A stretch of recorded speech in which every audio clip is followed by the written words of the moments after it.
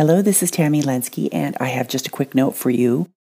The podcast is now named Disagree Better. A subscriber emailed me with the question, how do I know when I figured out the real problem or issue? It's a question worth unpacking, and I have an alternative question to propose.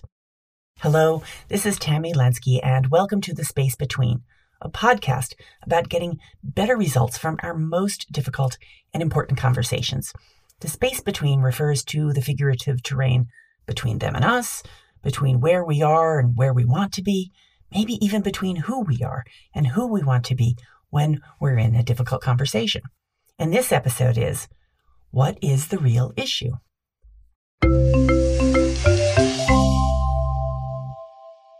It's reasonable and good to want to land on the right issues needing resolution, whether we're helping others sort out disagreement or trying to sort things out on our own. We want to spend less energy on low-important peripheral issues and more on issues at the heart of whatever's going on, right? Here's a way to approach it. First, stay out of the bramble patch. What's the real issue and its variants contain a sticky speculation revealed by the way people often emphasize one particular word in that question. How do I help them solve the real issue? How do we determine the real problem? To paraphrase Pete Seeger, real is a rabbit in a bramble patch. It's hard to see. You can't lay your hands on it. All you can do is circle around and say, well, it's in there somewhere. And it's sticky because it implies that someone is trying to hide the real problem, or that they're self-aware and they can't see their own real problem, or that we believe we're in a better position to see the real issue than they are. These are risky places from which to operate. They distract from our quest to get to the heart of the matter.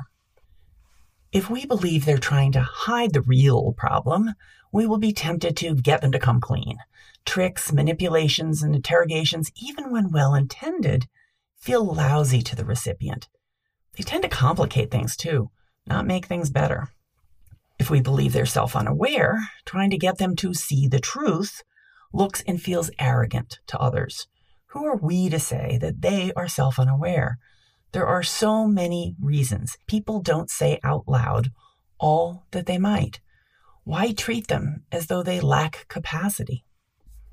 Feeling sure we can see a problem they can't or won't admit to is fraught with problems too. So many mediation students have said to me, but I can see their problem so clearly. Why can't I just tell them what it is and move on with things? Why indeed? Trying to impose our version of the real issue on others is about our own ego and a desire to show our brilliance instead of about what is relevant to them at this moment in time. We can do better. For reasons like these, I recommend a different question.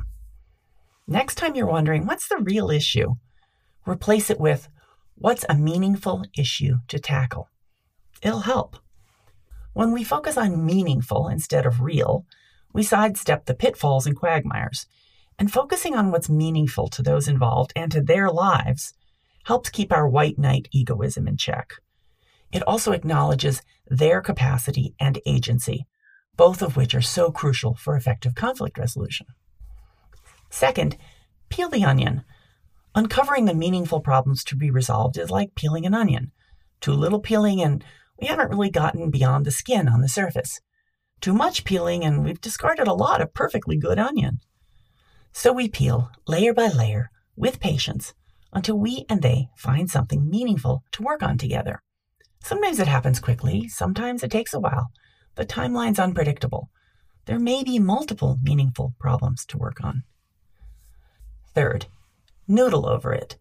The way to peel the onion is to be curious, to wonder out loud, to not run with our speculations before checking them out, to ask good questions born of curiosity. As Seth Godin phrased so perfectly, to noodle over it. Godin said, when we start noodling over an idea, we can be sure that no one is going to get injured. I love that phrase, noodling over an idea. There is no perfect question to help with noodling over a problem, because a question that's perfect and helpful in one difficult conversation falls flat in another. There is one question, though, that has proved useful often enough that I am deeply in love with it. If you solve this problem, what would it do for you? Alternatively, if you're working on finding your own meaningful issue, ask, if we solve this problem, what would it do for us? When you think you've uncovered a meaningful issue to work on, use this question to test whether or not you've peeled the onion enough. It'll help you get closer to the heart of the matter, and it will help you avoid solving the wrong problem. I hope you will fall in love with this question too. This episode was brought to you by the Conflict Resolution Toolbox. Reach inside a professional mediator's toolbox to spark breakthroughs, build consensus, and overcome barriers to agreement. Find out more at conflictresolutiontoolbox.com. Thank you so much for listening. You can find show notes and episodes at TammyLensky.com. Transcripts of podcast episodes are available at no cost to my subscribers, who receive an email each time one is available. Visit TammyLensky.com/subscribe. That's TammyLen as in negotiation, SKI.com/subscribe.